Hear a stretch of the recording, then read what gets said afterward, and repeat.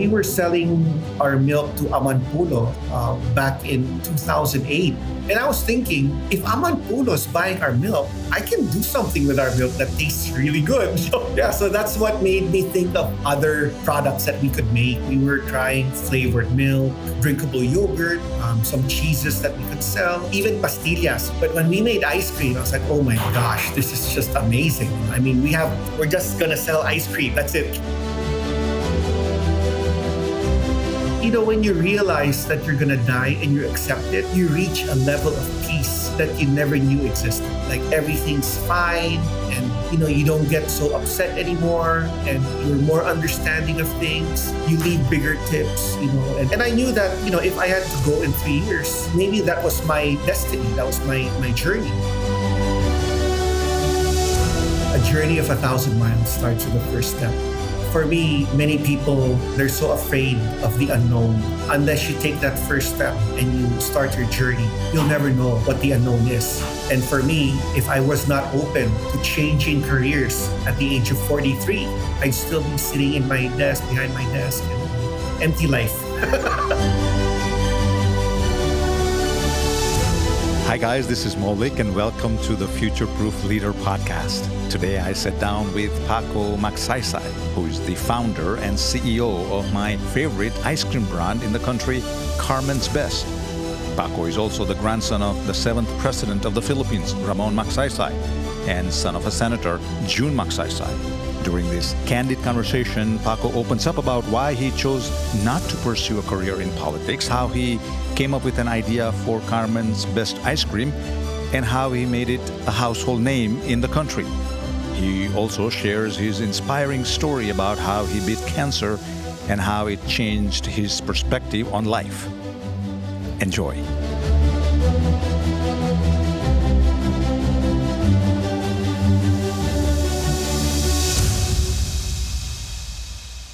Paco, welcome to the podcast. Thank you for inviting, Maulik. I really appreciate it. Well, I'm super excited to have you here.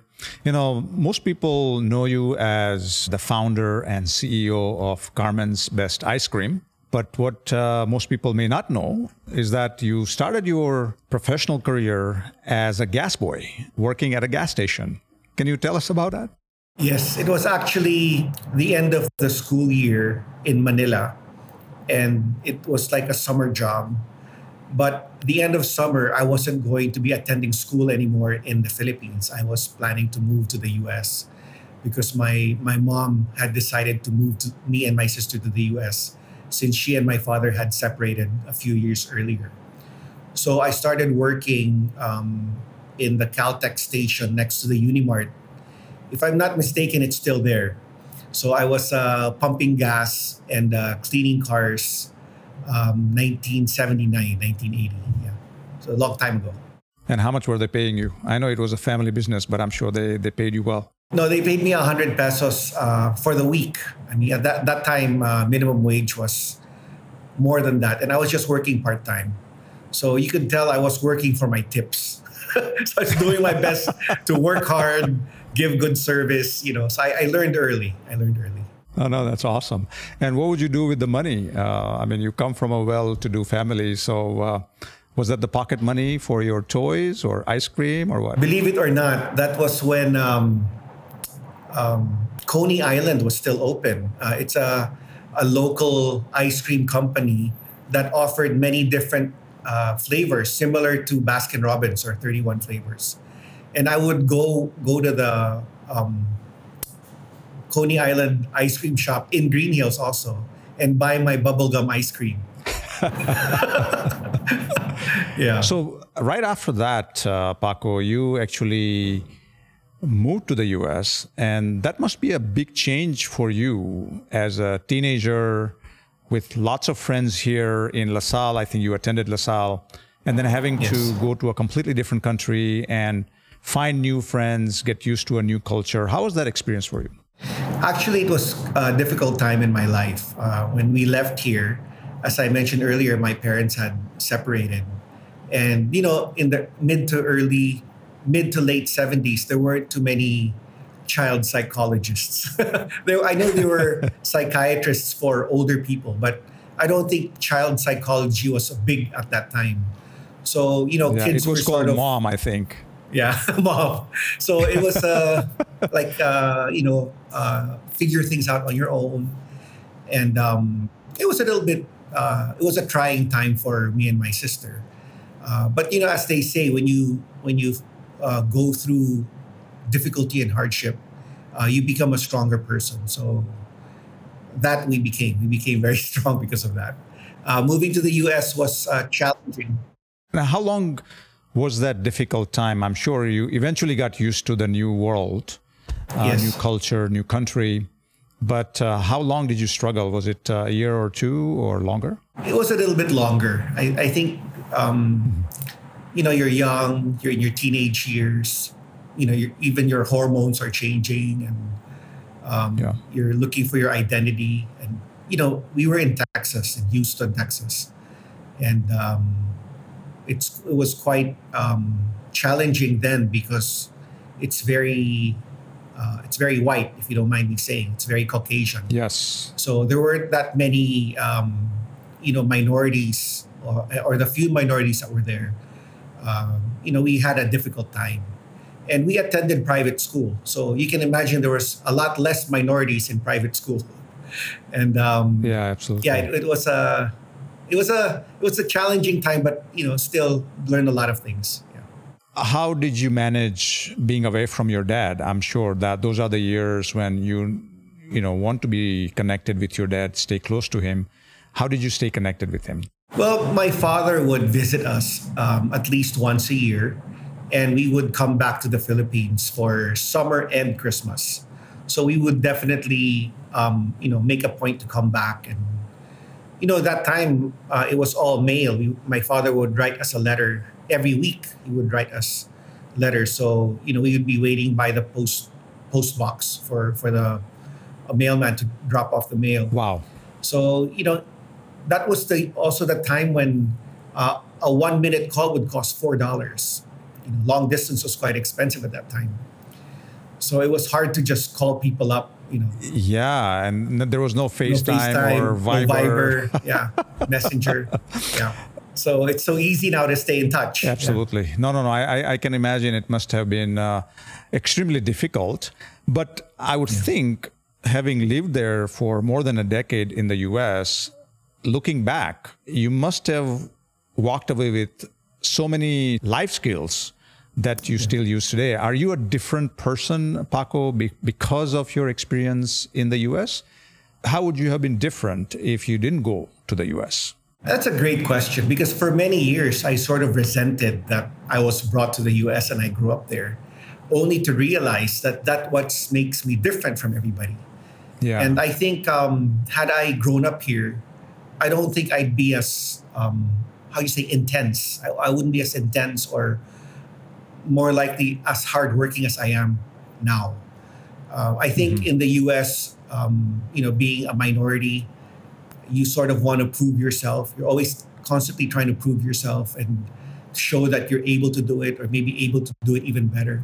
So you tend to work longer hours, or you work harder than people who are of the same social level, or your classmates. So it really made me a tougher person, and appreciate the little things in life. So you stayed there for a while. You did your bachelor's degree, I believe, from the University of St. Thomas. Yes, that's right. And you have a degree in marketing, right? Yes. What was your first job out of university? Okay, so I graduated in 1991, and there was a recession at that time. And the only job I could find then was work in a warehouse. And I was working in a warehouse for a company called Supercom Computer Monitors. It was a Taiwanese monitor company that was sending computer monitors to Houston. And I would be the one unloading the 18-wheeler trucks.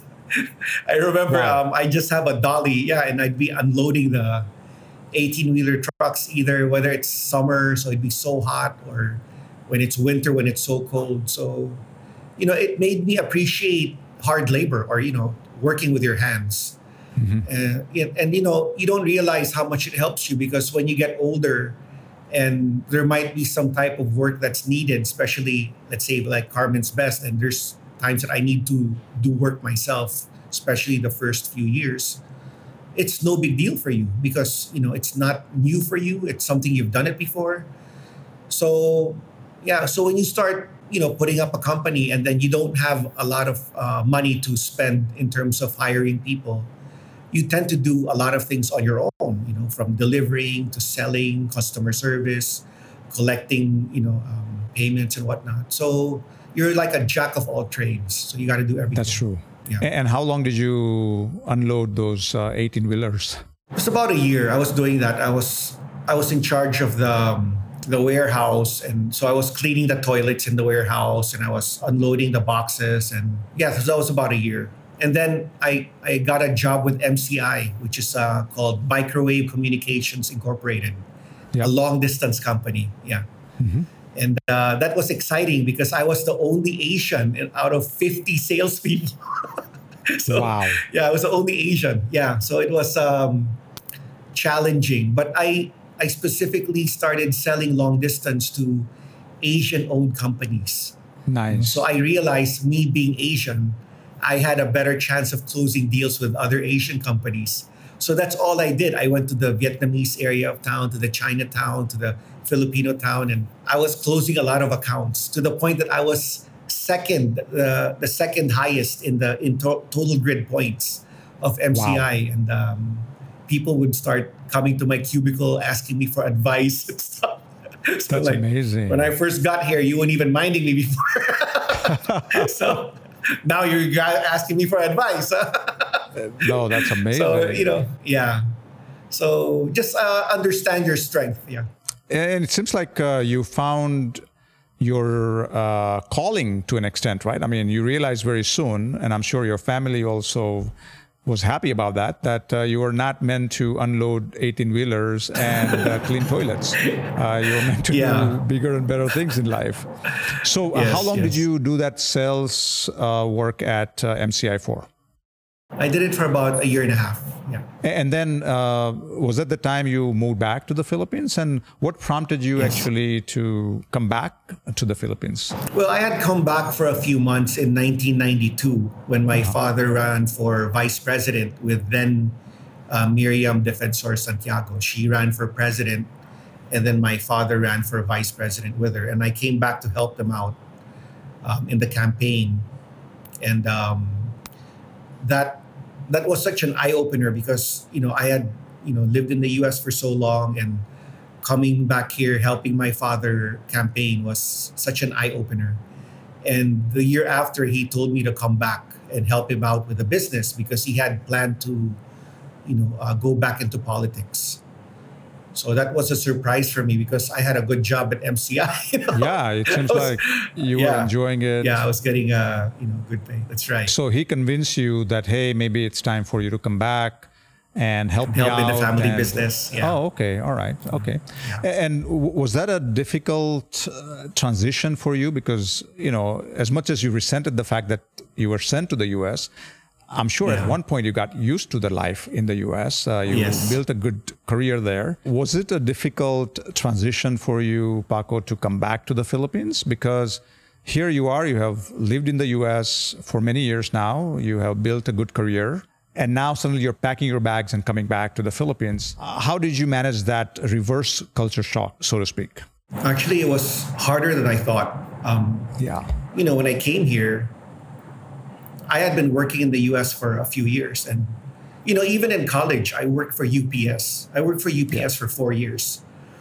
So, you get used to the pace of work there and, how people treat you. And, I was not exactly a supervisor or a manager. So people were always, I was always in the lower part of the company. And you come here and then all of a sudden you're like, you're one of the upper people in management. And so you start managing the business here as if you were in the US.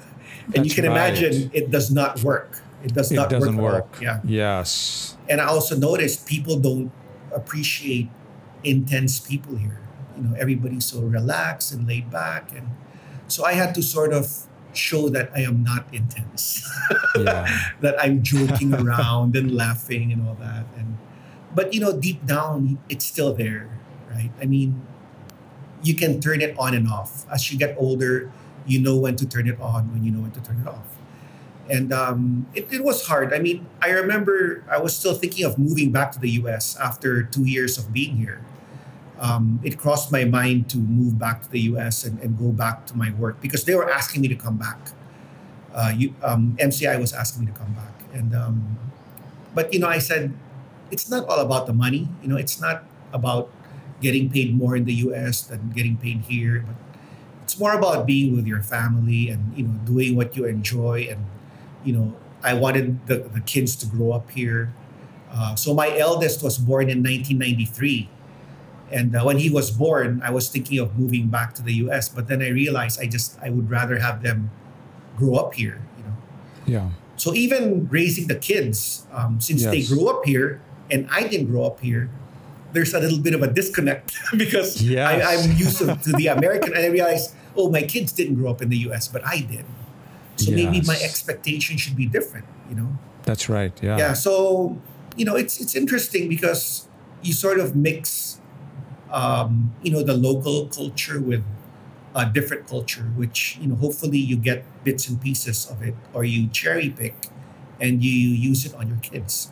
When you came back to the Philippines, did your dad automatically put you as the head of the company he was running? I mean, he's No. considered your father, Yeah. Senator Jun Magsaysay, is considered as the father of the Philippine cable industry, right? That's right. And You that's did the very good business he in. was in. You did very good research. I have researched you so much. I know everything about you. I know where you live. Yeah.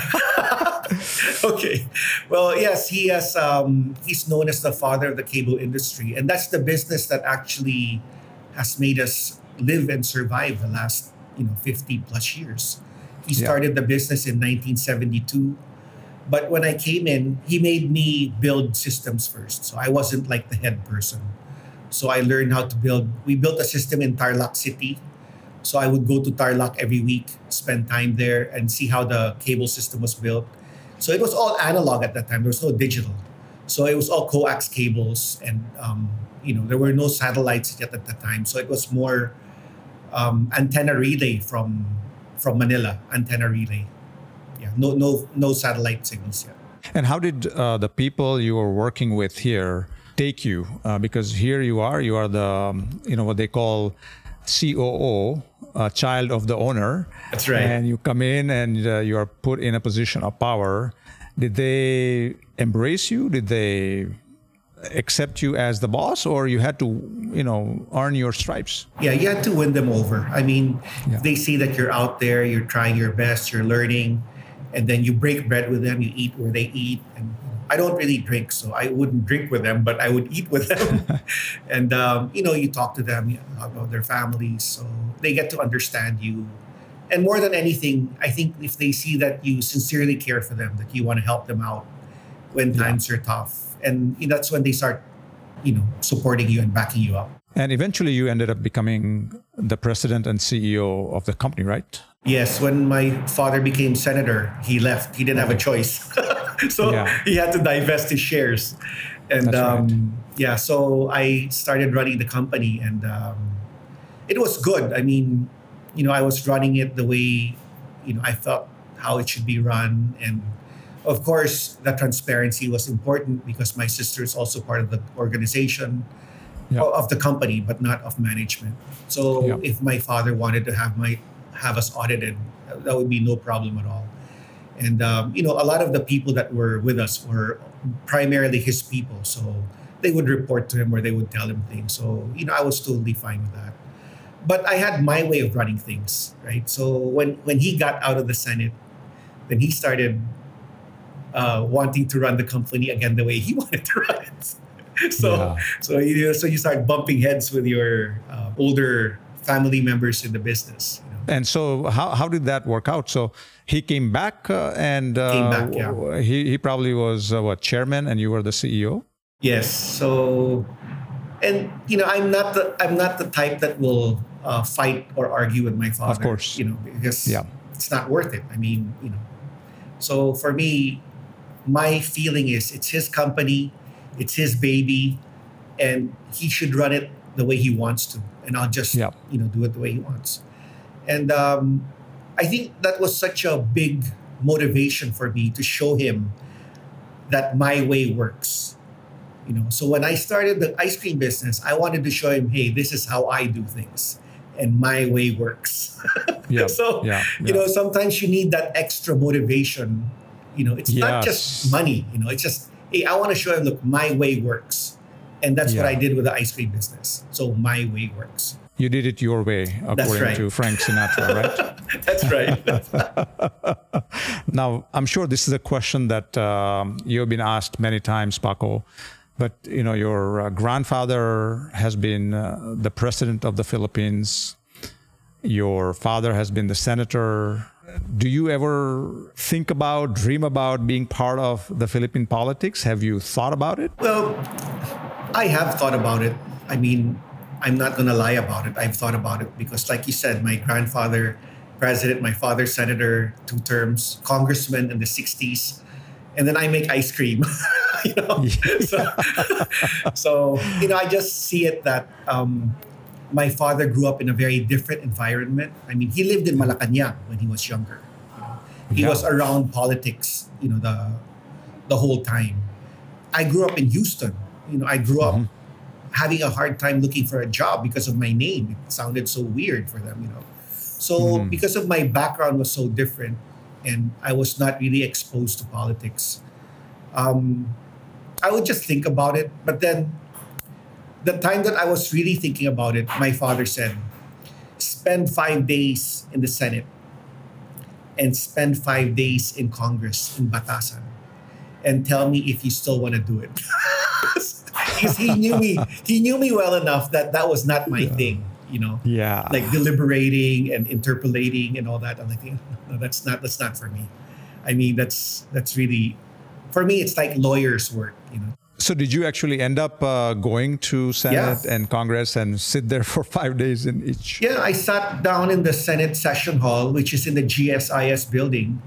Yeah. And I was just watching. I know most of the people because they were Yeah. colleagues of my father. I Yeah. never worked in the Senate. I never had an ID there. I think I've only been there like 10 times the whole time he was senator for 12 years. So I hardly went there. But and I was not chief of staff. I was never chief of staff of his office. But I knew the other senators and I knew the children of the other senators. So I mean, they see me as one of them because my Of grandfather course. was president, so on. But I don't. It's not in me. It's not in me. Yeah. I'm more comfortable with business people and I'm more comfortable in business situations than political. Like if you make me talk a political speech, I start sweating and get nervous. Yeah. I get really uneasy. So it's Yeah. not for me. Yeah. But you can talk for hours about Carmen's Best, right? That's right. That's right. I do a lot of talks for Carmen's Best. Yeah. And Yeah. speaking of that, by the way, it'd be nice to hear how did the concept of making ice cream in the Philippines come about? So the last few years of my father's Senate term, he was chairman of the Agriculture Committee. And, being chairman of the Agriculture Committee, he gets to go around and interact with different sectors of agriculture.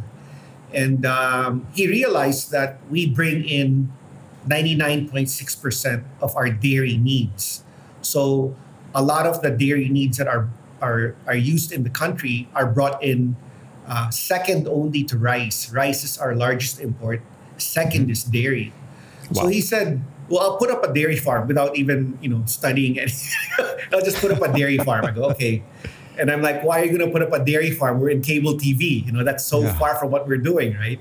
That's right. And the first year, I didn't even attend any of their meetings or, their plans as to how to go about with the dairy. I just said, I'll just work on the cable and then you can work on the dairy. Right? Because it was, I'm a city boy and, he wanted to do the dairy. So But 1 year after, he came into my office and asked me, can you help me sell the milk? Because we have to throw away so much milk because it's going bad. You know, we pasteurize and homogenize it as fresh milk. So the shelf life is only 7 to 10 days. And, I was thinking, well, that's such a waste. I mean, to throw away milk, and we spend so much on genetics, we spend so much on cow comfort, on nutrition, only to throw away the milk, right? Yeah. So I was thinking maybe I should come up with another product that's dairy based. So in 2009, we incorporated a company called Carmen's Best Dairy Products. If you notice, there's no ice cream in that name. Yes. Because we did not know we were going to make ice cream, right? But the farm told me to do something dairy based, right? One question I have is when he set up the farm, did he bring the cattle for the milk? I don't know whether that's the right term or not, but from different parts of the Philippines, or he imported them? Well, there was a program with the National Dairy Authority, the NDA, which is under the Department of Agriculture, where you could bring in cows from New Zealand. So we brought in 100 pregnant heifers at that time. Oh. And after 5 years, we're supposed to pay back the NDA with another pregnant heifer. So it's like, pregnant heifer in, pregnant heifer out. Okay. There's no dairy cow breed in the Philippines. Yeah. So the dairy cows that we got were a crossbreed of Holstein and Sahiwal, which is an Indian Sahiwal cow, dairy cow. Yeah. So it was bred for tropical countries. And that's the type of cows that we have. All right. Wow. So you're talking about milk from the best source possible, right? I mean, New Zealand milk products are well known. Yeah. So it's because of that. Actually, the first account I got for selling milk, because initially I was helping sell the milk. Yeah. So when my dad came to my office and asked me to help him sell the milk, I had a trip planned to Amanpulo that weekend. And, I did some research. I found out that the general manager was from New Zealand, and her husband was British. And I actually brought some milk with me. That's amazing. I brought some milk with me. And I said, she understood milk. And my stepfather was from New Zealand. So I've been there several times. And, it was easy to talk to her. And we got to talk. And they started buying our milk. Nice. And so we were selling our milk to Amanpulo back in 2008. And I was thinking, if Amanpulo is buying our milk, I can do something with our milk that tastes really good. Yes. So that's what made me think of other products that we could make. That's amazing. That's why the name Carmen's Best Dairy Products came up. And so you didn't start right off the bat with ice cream. You made other products first? Yes, we were trying flavored milk, drinkable yogurt, some cheeses that we could sell, even pastillas. It sounds so boring. Oh, yeah, I love pastillas. Yeah. Yeah. But when we made ice cream, I was like, oh my gosh, this is just amazing. I mean, we're just gonna sell ice cream. That's it. so we just did ice cream from then on. We started selling in 2011. And you actually didn't know anything about making ice cream. So how did you go about learning how to make ice cream? YouTube was in its very early stage at that time. Were you watching YouTube videos or did you find books about it? Actually, that's when I was enrolled in AIM at that time. Okay. And I remember very well the class where Andy Ferreria, my professor, talked about how well you should know yourself, understand your strengths and your weakness and all these things. Yeah. And I remember from class, I went straight to the town center and I bought myself a KitchenAid mixer. Nice.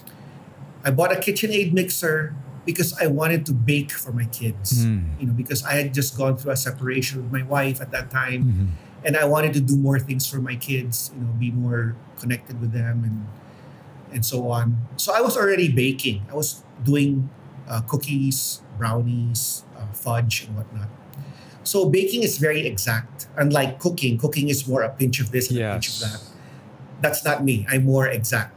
Measure everything exact. So when I started watching videos of how to make ice cream, it was that. It was baking. It was everything had to be exact, right?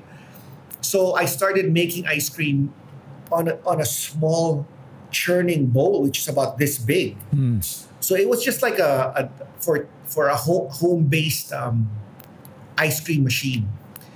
And of course, the first flavors we tried were um, strawberry chocolate and vanilla. And I would give it to my friends and my family. They're like, "Oh my god, this is so good," and all that.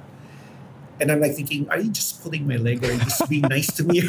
You're always doubting yourself. I'm always doubting myself. Yeah. I'm, thinking maybe you're just being nice to me. But everybody said it was good and all that.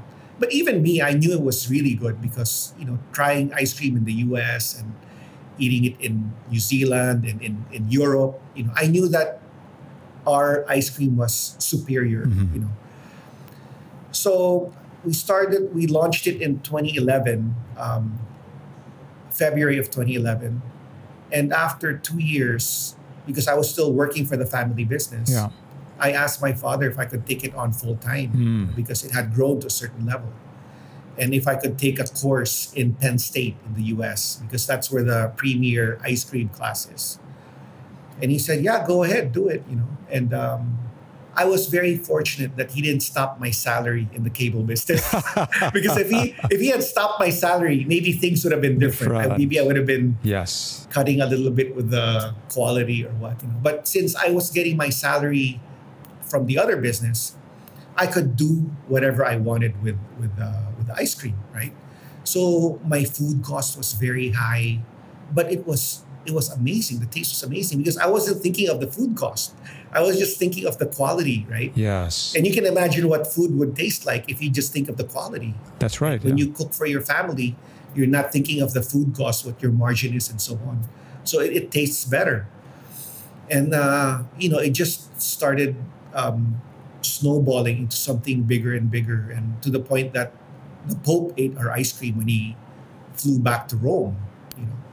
And that just really opened up the gates when people read about that when the Pope had our ice cream. He became your biggest ambassador. Yeah. That's right. No, that's So- amazing. And I'm a big fan of your ice cream. I mentioned that to you before as well.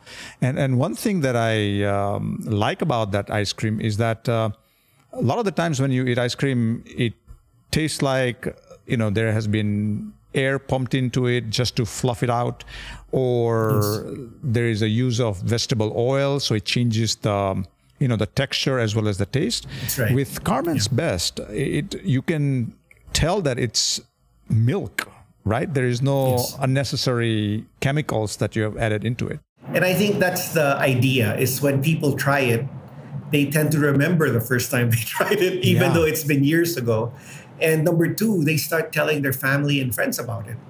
Because as you know, we never really had any ad campaigns, whether it be newspaper, TV, or radio. Everything was through social media and through word of mouth. And that's how we grew, for the last 10 years. Just social media and word of mouth. So we've been very, very blessed. Now, you mentioned you went to Penn State for that ice cream making course. How did that course change the quality of your product? Because you were already making ice cream that people loved. So did you make any changes after taking that course? Yes, I tweaked it a little bit. I tweaked the recipe, and it became more of a balanced product. With ice cream, it has to be balanced for it to be really good. And I think it being more Yes. balanced, it became more consistent as we made more and more volume, as our volume increased. So it helped us out a lot because I think after taking the course, it just made our product more consistent. So it was a helpful course for you to yes. take. And from what I understand, you actually won an award. Yes. And I don't know whether I'm saying it right, but it's called Keeny Beanie Award. That's right. For being one of the best students at the course. Yeah. So, it was a 1-week course, and I knew I had to absorb as much as I could. And you have to understand, I had 2 years of working ice cream, because I started in 2011. The course was 2013. I sat in the front and I sat in the middle. I just wanted to absorb as much as I could. And, as they would talk, I would, give my input or what I was doing and so on and so forth. And at the end of the class, I didn't even know there was such a thing as a Kini Award, where it's given to the most promising ice cream maker. And Wow. they gave it to me. And after graduation, they said it was between the students and the professors that they chose the most promising ice cream makers. So I go, oh wow, I didn't even angle for it or anything. I just got it. So yeah. You were just naturally excited to, be a sponge, right? I mean, Yeah. it was not about, you were not representing a company like Haagen-Dazs. No, You were no. trying to be your own That's entrepreneur. right. And it's funny because my classmates were people from Jenny's Ice Cream, from Haagen-Dazs, from Ben and Jerry's, Perry's Ice Cream. We had some people who were from big companies, and most of them were plant-based, meaning they were working in the processing plant. And I was, many entrepreneurs thinking of going into ice cream, but I had already been doing it for 2 years, so I had an advantage. No, that's amazing. Well, congratulations on that Thank you. Teeny Beanie Award that you Thank won. you, thank you. Yeah. You came back, and from what I understand, it was not a very easy transition going from cable to ice cream. At least for the first couple of years, you struggled quite a bit getting this business up and running. Yeah, it was hard, even making people try the ice cream because number one, I am not known to be a culinary person. I don't have a restaurant or a coffee shop. People know that I didn't study culinary. I'm not a pastry chef. So it's literally knocking at doors and pounding the streets and just, doing a lot of legwork. Or as they say in the olden days, a lot of elbow grease, right? So it's Yes. going to different places and constantly calling and knocking on people's doors, and slowly you sort of build a little bit of momentum. Get one or two accounts in, and then you can start referring to, we got these guys, so maybe you guys want to try it out. And so, starting anything from scratch is very difficult, and it was only me doing it. I didn't have anyone, working with me full time. I was the only one full time working it. So Really? So you were the only employee making the ice cream and then going out on the street and selling it? selling it, and I was the only one. So so at home we were making it in the house. So it was, Yeah. I asked my maids, okay, which one of you would like to help me? Because you can't force them, right? You cannot force anyone Yeah. to do anything. So I got them together. I said, I'm starting an ice cream business. Who wants to help me out? Because I'll give you extra pay. I'll pay you extra, but this will be after working hours. So this is going to be after 6 or 7 p.m. Then we'll start making Yeah. the ice cream. And there was only one person who wanted to do it. So it was just me and her Wow. making the ice cream. And so That's I would amazing. work in the morning, come home in the afternoon, and start making ice cream after dinner with the kids, right? So start making ice cream at 7 or 8 p.m. And the first few months, we were ending at 10, 11 o'clock at night. But as orders started to pile up, we were ending at 12, 1 a.m. Wow. And I was thinking, okay, this is getting tiring. I'm doing two things at one time now. Yes. And when the hours was hitting 2 or 3 a.m., I said, I need to talk to my father and say, I'm going to do this full time, because the Yeah. volume's picking up. And, so I would go to my office in Makati, and while I'm having my meetings with the cable business, my personal driver was delivering ice cream. So That's we were amazing. we were just multitasking everywhere from me, Yeah. my driver, my cook in the house, and our first full time employee was hired 3 years after, and we Wow. hired so we hired a food tech, and the food tech was helping me with the flavors and all that because I think it's important that I spent most of my time selling because that's more of my strength, selling That's and right, making yeah. the flavors. Yeah, so that was my role. Yeah, So you didn't have a place you made the ice cream. It was all done at your home. yeah. And how much ice cream were you making in the beginning?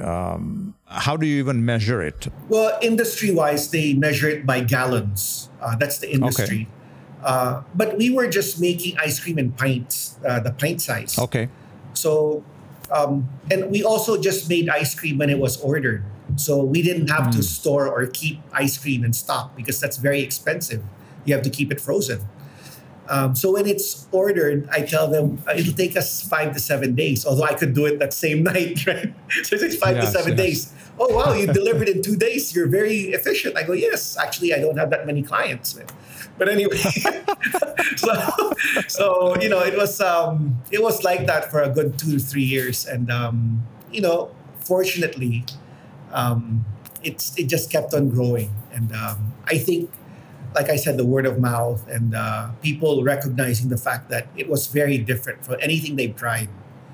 Yes. And the people I was selling to were people who have traveled, who have lived abroad, and so on. So they knew it was very different. So.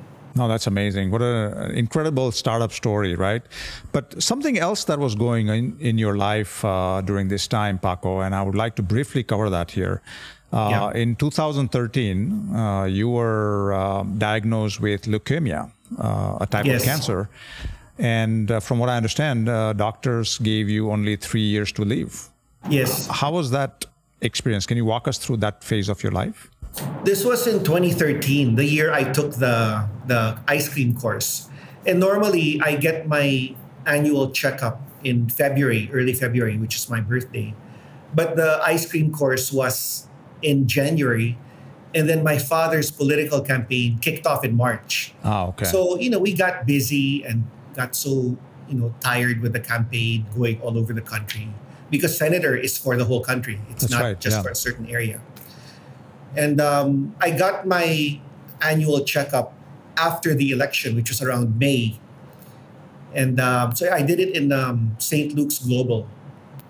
And after doing my executive checkup, they called me up again and they said that I had to go back for another test. They just had to confirm something. Wow. And I found it a little odd, which is that never happened to me before. Right? Yeah. So I wasn't really thinking much of it. So I went back and, they did my WBC, or the white blood count. And they said it was really off, right? And that I needed to go see a hematologist to talk about, what's going on. And, the hematologist, I guess because he's very Filipino, he didn't want to say that I had leukemia. He just said that there's a chance that I need to get a bone marrow transplant. And I was like, oh my God. Wait a second. I said, is there something you're supposed to tell me before you tell me that I need a bone marrow transplant? Yeah. Because that's a big thing, right? Yes. And I said, do you mind if I get a second opinion? Yeah. Just to confirm, because this is not like a common cold or something. Yes. So I consulted with another doctor who was a cancer specialist. And, he looked at me straight in the eye. He said, you have leukemia. And I was like, are you talking to me? I was so fit. I was in fighting form, and I wasn't feeling weak. I had no body pain. And I was thinking, well, and if you tell me that I have leukemia, I'd like to go to the U.S. I said, I'd like to go to MD Anderson, which is in Houston, Texas. Yeah. And, that's where I grew up, in Houston. Right? Yeah. So, he said, yeah, please go. You better if you can go there, because I have insurance in the U.S. Yeah. So it wasn't going to cost me a lot of money. So I went there alone. Nobody was with me. And I went there alone. So I checked in, went to the doctor. And I was fortunate enough that the doctor that I went to see was the junior doctor of my stepfather. Because my stepfather was from Houston, and he was a doctor in MD Anderson. So even that, I was thinking of all the sicknesses I could have gotten, of all the different cancers I could have gotten. Yeah. I got the cancer that my stepfather was a specialist for. Wow. Right? So I was thinking, I did get cancer, but how lucky am I to get this kind of cancer? The fact that, we knew the doctor and all that. And so I went through chemotherapy, maybe two cycles of chemotherapy. And I was thinking, well, I don't know if I'm going to get better. There's a chance that I will, go in 3 years. And there's a lot of crying and there's a lot of thinking of what could have been and all these things. But when you realize that you're gonna die and you accept it, you reach a level of peace that you never knew existed. Wow. Like everything's fine, and you don't get so upset anymore, and you're more understanding of things. You leave bigger tips, and I knew that if I had to go in 3 years, Yeah. maybe that was my destiny, that was my journey. Yeah. And I just wanted to grow the company enough where my kids could take over when I go. Mm-hmm. And luckily, I was told that I was in remission, Mm-hmm. and that was 3 years after my last chemotherapy. And I've been in remission since. And but I never forgot Mm-hmm. the idea of thinking that you only have 3 years to live, because I'm sure everybody would live a different life Yeah. if they thought they had 3 years to live. Yeah. They'd be more purposeful with the things that they did. They'd talk to people that they needed to talk to and not just brush it under the rug. And they do things with a little bit more sense of urgency than thinking that they'll live till they're 70 or 80 years old. Yeah. And you tend to just hang out with people that you don't want to waste time with. Yeah. You just hang out with people that you feel you want to spend time with. Yeah. So, No, I'm glad you are in remission right now, Paco, and I'm glad that you have given all of us a great gift of Carmen's Best Ice Cream. What are your plans for the future for the company? Obviously, you built a good brand name for the company here in the Philippines. When you look at the company's future for the next 10 years, what are you planning to do? well, there's not really one company that we can follow that is currently operational, because we're actually the first Philippine company Yeah. that targeted the premium market, the AB market. Yeah. So there's really not one company we can follow that is currently operational in the Philippines that we can sort of use as a guide or as a reference. So in a way, we're trailing our own path, Yeah. since there's not really one company we can follow. But what we have done in the past few months is to come out with a new line of ice cream that is targeted to the food service sector. And this is a lower priced ice cream that is in the same manufacturing category as the current mass produced ice cream. But we made ours taste better, of course. So, Of course, yeah. yeah. So I've been getting a lot of good feedback from it, that many groups are are open to making me present, and they like the quality. So I think that is our next goal, is to capture a bigger market of the Horeca, or the hotels and restaurants, as hopefully things come back in the near future to higher levels in terms of sales, especially for the coffee shop, restaurants, hotels. And are you changing your distribution strategy given what we have learned during the pandemic, and to keep up with, some of the other e-commerce companies who are doing so well in same-day delivery or the next-day delivery? Yeah. Well, we've actually made our website, carmensbest.com, a full e-commerce site. So people can go online and purchase our ice cream, arrange for delivery, and we deliver next day. It's very hard to deliver ice cream and work with a third-party logistics group, because most of them don't have thermal bags and reusable dry ice. And sometimes they'll deliver you last in their list, not for any particular reason, but maybe because of convenience. So if you are not in a thermal bag, your product is not in a thermal bag, ice cream's gonna melt. Yeah. So the client will be mad at me, not at the delivery company. That's right. Yeah. So we have to find a way around it, and ice cream is not really something that people want to eat like immediately, unlike like a pizza or a burger that can be easily delivered. So we're doing next day delivery for our ice cream. Oh, no, that's beautiful. Anything else that you've learned during the pandemic that would change the way you will run the organization besides this one-day delivery concept? We were thinking of rolling out stores in Metro Manila, which, in hindsight, I'm glad we didn't, because had we opened several stores, it would have probably, been very difficult for us to get over. Yeah. But we're gonna remain selling to B2B or to Okay. to other businesses, which is why we came up with a second line of ice cream, which is we call our value line. Beautiful. Well, it's been an amazing journey, Paco, that you have done. What a fascinating life you have lived.